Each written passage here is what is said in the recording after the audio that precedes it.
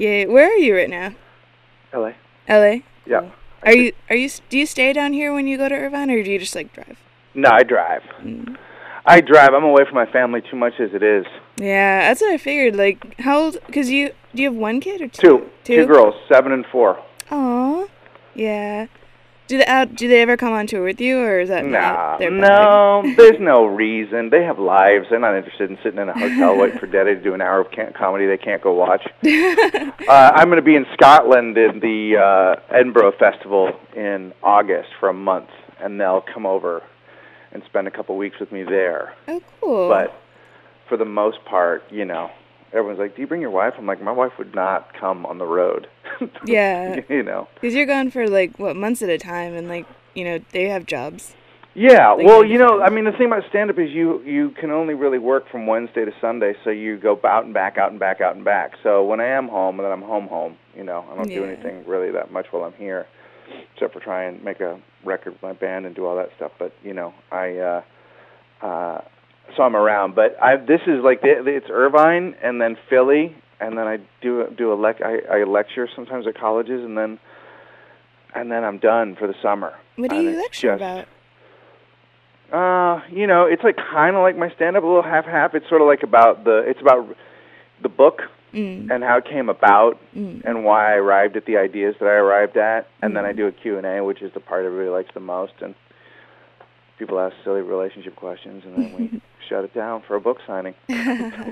What's one of the because the people have been talking about the book since it came out. I don't think there's an interview with you where the book isn't mentioned. No, it's funny. I watched that Billy Bob Thornton thing the other day. Oh yeah. And I was like, dude, get over yourself. I will never probably, regardless of what I do, even if I had a hit song on the radio, I'd probably never be more famous for that thing because it became such a big deal, just the phrase itself, Yeah. But if it wasn't for that, nobody know who I am. Yeah, so, it gets you jobs, so It does, and it lets me do the things I want to do, and I'm proud of it. I'm as proud of it as everything else I've done. It just it was a surprising, weird side step to a career that I didn't expect to have. But it never bothers me when people ask about it because they're interested. So it's rare. No one's going to interview me about my band. I was actually going to ask about it, so yeah.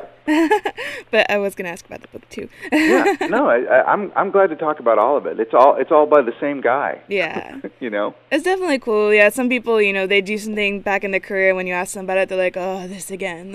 You did it. You should be proud of it. Unless if there was something new to talk about, you'd talk about it. Yeah. But, right? Yeah, definitely. We're not going to just talk about the book. We're going to go through your whole history right now. Yeah, see, that's fine. I'm totally cool with that. I think, I think that you are how people know you, and you can't be any different. You can't pretend that they feel differently about you than they do. That's sort of crazy. Yeah, and at least you make it all fun. I was watching last night your interview from our latest year on The View, and I could see a lot of comics not getting into it, but you were just like, hey, it's The View. I'm going to make, have fun with it. And it came out really well, you know what I mean? Oh, thank you. Well, part of it is, there are a couple things that are happening in The View interview. One was that you're sitting next to Barbara Walters, who's a legend, right? So and that's she's hitting pretty cool. On you. And then I went there so prepared to, all my friends were like, dude, don't let Hasselbeck get a word in edgewise. If she starts, whatever, not take Hasselbeck down. I go, well, I don't think anything's going to come up. But then you get on the set and you sit there with her and you go, oh my God, she's totally hot. You kind of can't believe how pretty she is in person. And it's fun. I like, on television. What the heck, And if it sells a few more books or people come see me or, whatever. It's all about getting people to. At the end of the day, for me, it's all about trying to get people in rooms to see me do stand-up. Yeah. That's what's cool about your book is that, it does introduce people that might not otherwise think of comedy as something to do. They're like, hey, Greg Bear's in town. Why don't we go see him? And then they get introduced to, whoever's doing, they get introduced to the format and the other people, opening for you, and you might have a new comedy fan. That happens quite a bit these days. And the thing that's kind of neat about it is, there's always the the rub that they won't like it. You know, they could come and go, this is what I wasn't what I was expecting. And I think the great news is that I think people not only like it, sometimes they like it better. They get a more of a variety of topics to hear about. You know, I mean, yeah, there's occasionally a woman that wanted to hear a lecture about the book, and I'm like, look, the answer's on the cover. There's not a whole lot more to say about it, you know. And I don't give seminars, and you know, it's not really what I do. But I do think that I think thematically, from everything I've done from way before the book, I've always sort of had like a little bit of a message of like, hey, this is a great life. Don't throw it away. And you know, most of comedians sort of point out the dumb shit that we do. So in some ways, He's Just Not That Into You isn't any different than a bit that you do, you know, where you're like, hey, if a guy doesn't call you, he doesn't like you, because if he liked you, he'd call you. Yeah, you know? And overall, it's not like you're telling people, you know, you're not worth it. You're telling people, like, you are worth it. Like, don't worry about it. Like, it's a positive message. Yeah, that's been, I believe in people. I love people. I've always liked them. I've always felt like, hey, you know, why would you waste this opportunity? You know, see the greater good. Your life shouldn't be you serving time. Definitely. I did have a question about the movie. Like, what kind of impact or role did you have in it besides the cameo, which I thought was really funny. I thought that was cool. That's it's funny you say that, because I felt like it was the most unwarranted cameo in the history of filmmaking. Never was there a more unnecessary shot of somebody's arched eyebrow. And that's why I love it, though. Like, I'm a film student, and so it's just like, it's so just out, like, just there. Like, yeah. We were watching at the theater, and, you know, the people I saw with, like, they didn't know who you were, like, visually. And I was like, that's him, that's him. They're like, who? I was like, he was just on the screen. They're like, what? And I had to, like, go back, and I pointed out. Yeah, it was cute. I mean, they actually put Liz, the co-author, was in the end. She marries Brad and Jennifer and Ben. And the director's in the movie, the people that wrote the script in the movie. But other than that, I had nothing to do with the movie. I had, they buy the movie, they buy the rights from you, and they essentially pay you to go away. Do you know if I know that it was adapted from the book, like it wasn't, they can't literally do a self-help book. They could, but it wasn't. Was Justin Long supposed to be you, or was he like a new character? Because that's what I was trying to figure out the whole time. Yeah, I mean, I think it was sort of half based on the thing I felt was missing from the movie was like Justin Long did a lot of like the harsh, you know, like, hey, wake up kind of thing, you know. But what he didn't ever say was because you're worth it, or because you're decent enough, or because you're, you know, because he just kind of realized it at one point. Yes. Yeah. So But yeah, I think that was sort of supposed to be that guy. So, you know, but I thought they did a fine job. You know, it's almost like somebody. It's like when you go and it's like somebody painting a picture of your book, and they painted it with Jennifer Aniston and Scarlett Johansson. So I'll take it. It was I liked it though. Like, it's not. I didn't think it was bad or anything, or even like mediocre. I thought it was really cool, and especially since personally, I never watch romantic comedies, but I love that movie. So, thumbs up. Well, that's cool. No, thank you. I think they made a nice movie. I really do. I do think it's a good movie. I mean, and here's the thing: it could have been terrible, as those things usually are. Most things don't come out good. You know, the majority of movies that come out, the majority of the books that are written, the majority of albums that are made are fair to mediocre. And they did an exceptional job. They had a good cast. It was well acted. I thought it was very well directed, and for the most part, I thought it was great. It was very cool, and I'm glad it's out on DVD now, and people can get it, and the book, and compare if they wish. Yeah. But so I want to talk a little bit about, like, your beginnings in stand-up and stuff. Like, how did you first get into this all? Like, before He's Just Not Into You, before Sex and the City, go back to then. Well, I got a degree in theater at the University of Oregon and went to San Francisco, where I was from originally, and started trying to make my way in the world of acting, which I was very unsuccessful at. And my mom my mom would read all the trade magazines and try and help find me work, and she saw that there was an improv group auditioning people, and so I went to these people's house, and I auditioned, and they invited me to be in their group, Margaret Cho was also in the improv group. Oh, cool. And she had just started doing stand-up, and she said, hey, you know, her and this other guy, John, were like, hey, you got to give this a shot. And I'm like, are you kicking me out of the group? Like, I feel like now. And then I did. I went and I did an open mic, and I liked it, and and that was it. I kind of felt like, oh, this is what I'm supposed to do. Mm. It was one of those moments in life where you go, oh, okay, this is definitely where I need to be. And so I just started going to open mics. Mm. This was in '89.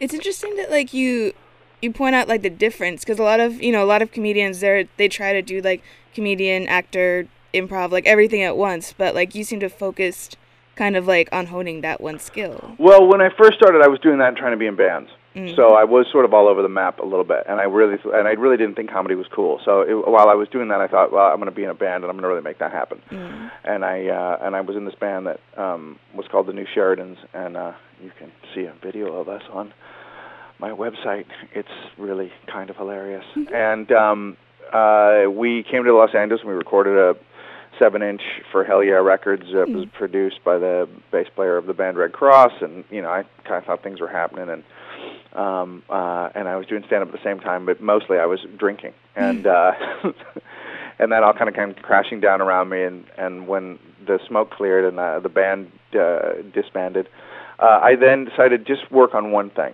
and see where it happens. So I went to stand-up, and that's what I did, and that sort of was the right move. Very cool. I remember I have all the Uncabaret CDs from Beth the Pete's thing, Yeah. and you were kind of involved in that group for a while. That sort of like was what changed my life and my stand-up, because they were so encouraging of like, just tell stories from your life. I was trying to do jokes and bits and that kind of thing before, and they were just like, talk about your life, and that's out of that came Mantastic, which was the first HBO special that I did, which led to all great things, because it was the stage version of it was directed by Michael Patrick King, who became the executive producer of Sex and the City, and then I got into the development deal for that, and it just sort of evolved from there. It's a very cool story. Like I think it's cool though. Like well, yeah, sorry. I don't know. I'm sad that you had to go through the period of alcohol and difficulties like that, but I like that you bring it up, because I myself, trying to get into the comedy scene, it is a little daunting. Like every night, most of the time, the scene is like, let's go drink, and it's like, you have to know that you don't have to do that all the time. If you don't want to, like every night, you don't have to. No, I mean, for us, it was really like, for me, I was literally, every night we went out, it was like we'd won an Emmy. Like, I was celebrating every night like I'd won an Emmy, and I had just done an open mic. Like, it was, and the other thing was is that I was more out of control than most of my other friends. My roommate at the time had his own show on HBO called Mr. Show. So I kind of looked around and went, I'm accomplishing nothing, and I'm wondering what the main thing that's in the way, and it seemed like drinking was it, and plus my health wasn't good. So once I took that out and just picked the one thing, I think at the beginning of any show business career, you need to sort of pick a thing that you do and let it take you to the next thing. That doesn't mean you have to, not write or not do those things. You should always have those things ready, but you should pick one thing that people sort of know what you're all about, and then, and then just keep sort of adding to it. Yeah, it wasn't until I met my wife that I started writing, because I was like, I'm a performer, and she said, we ought to try writing, and I'm like, you don't know what you're talking about, and as it turns out, she was right. Well, I'm glad that she helped you out, because that ended up getting you very, very far. Right. Well, the book wouldn't have happened if it wasn't for her, and she really, she's the uncredited third writer of the book, and really, it was her and Liz's idea, and I just sort of, I didn't see the shot really. Which I think is kind of good in one way, because I think you'd be a pretty arrogant guy if you were like, I'm going to write a book for women. I think that it was because it was women saying, you should participate in this, let us ask you questions, that it made it feel more genuine and more like, oh, okay, well, here's what I think. Yeah.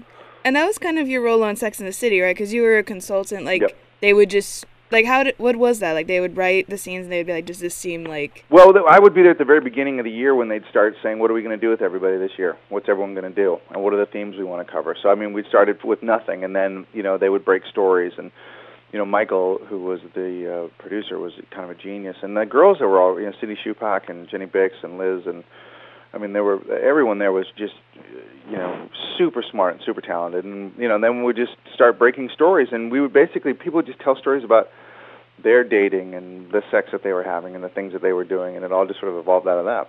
And then we would start to say, okay, so, Samantha's going to get sick, and Miranda's going to get married, and so there was always, we were trying to plot it out.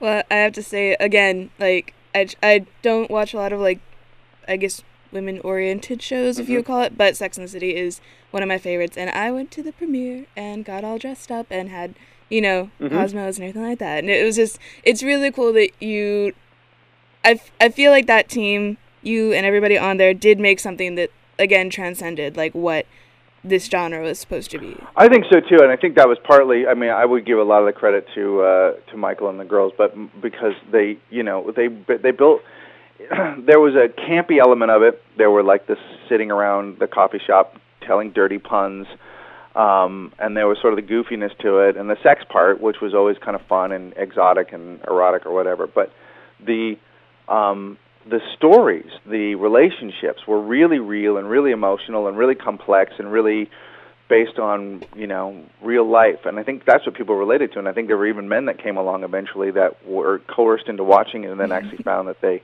enjoyed it. Because, anytime anything speaks the truth, people respond. Yeah. And they don't really care what package it comes in, And, of course, it looks like something. I mean, look, I wasn't interested in watching it when it came out.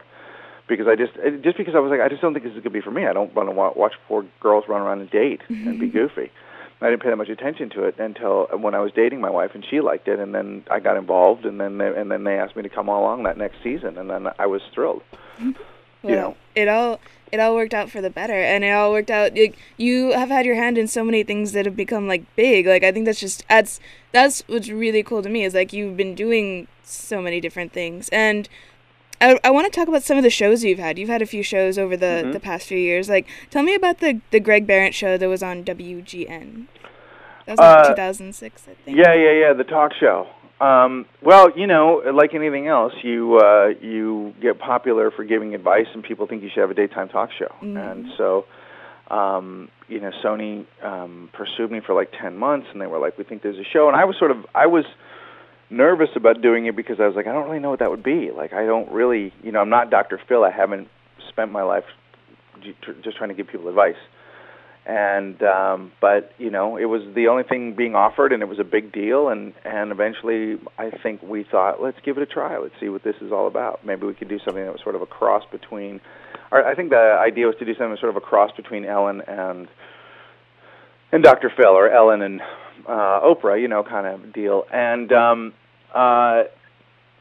but we didn't have, we got off to a bad start at the beginning with not the right producer, and they just wanted it to be more like Ricki Lake, and so it was a really tough thing to get off the ground, because the daytime world really is sort of set in its ways, and they don't really want innovation. They don't want a lot of new, interesting things, and so it was really sort of a struggle to get it off the ground. I think by the end we were making good television, but at that point it was too late. I have to say, the show that Wikipedia says it was replaced with, not a good one, But I didn't get WGN before. Wait, what did it say? Say it again. The what? The show that quote unquote replaced it, like according to Wikipedia. I don't know how legit. Oh, Steve Wilkos.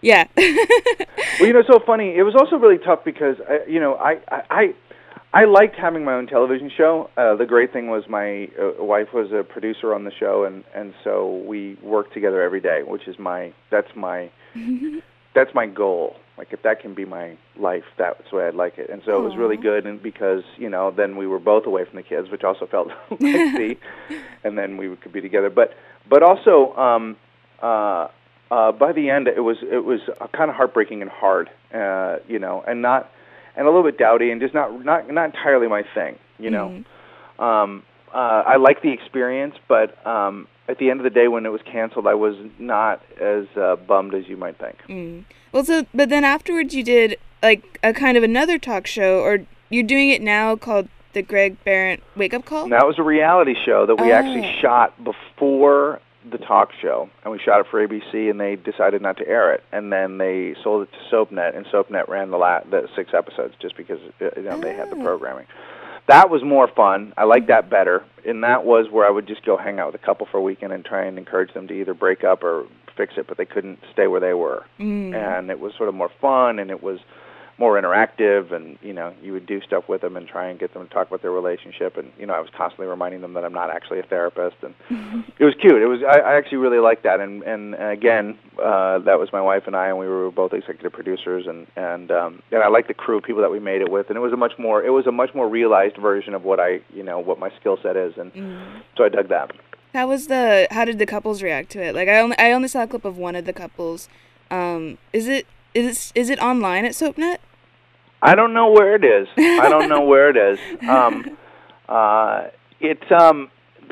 Most of the, I think that the couple on the pilot actually broke up, but I think all the rest of the couple stayed together, and one couple got married.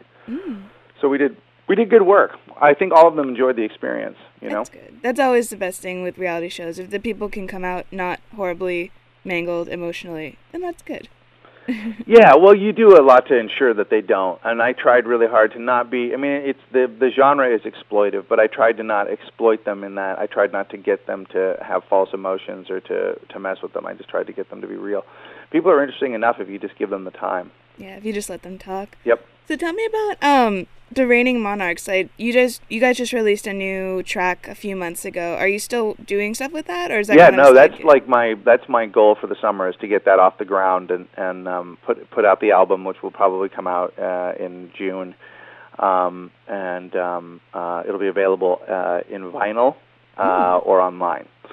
And it's just a music project that really excites me, because it's just all guitar playing and horns and drums and no vocalists, no words really, except for the occasional shouting of things like "short pants for fatty," and it's the music that's been in my head my entire life, and I'm finally able to get it out, and because I've been a big fan of that genre of surf music, the Dick Dales and the Ventures, all that kind of stuff I liked growing up, and the soundtrack stuff, Ennio Morricone, and it's got a little bit of a Clash vibe, and I really enjoy doing it. And when you're in Irvine on Thursdays in the afternoon, we have a surf show, and we have a whole surf section. Like this station, we love surf here, so you can always come down and perform if you feel like it. Oh, we'd love to do that sometime. I think it'd be great, and I'll have to get you guys the record. It's it's like I said, it's a very popular sort of California. It's actually the only completely indigenous American rock and roll. Surf music originated in America. I mean, while the Shadows did a surfy thing, from England, the genre really is from here, and it's Californian, which I like. And so we're just trying to keep that rich tradition going. There's a lot of good young people that are doing it now. There's a guy named Laramie Dean who is my buddy and is really good. So, we're sort of I'm hoping to help revive the genre for a moment, and then we have a little ska element too, which I also like. And while it's Jamaican by way of England, by way of Southern California, it's really great. And music's always kind of been one of your passions, like throughout your journeys, you've always kind of been a musical person, right? Yeah, I mean, not to put the knock again on Billy Bob Thornton, but yes, music is my first love. It's the thing that I like the most in the whole world in terms of art. My wife worked in a record company. We bonded over music. Our relationship there's a lot of music around the house. It's just the thing that warms my soul, and I love doing stand-up, because I have a skill set that's really more appropriate for that. But music is the thing that brings me the most happiness artistically. That, and if I could design clothes, that's my next. That's for next year, but that's what I really want to do. Will there be a lot of chains? What's that? Will there be a lot of chains?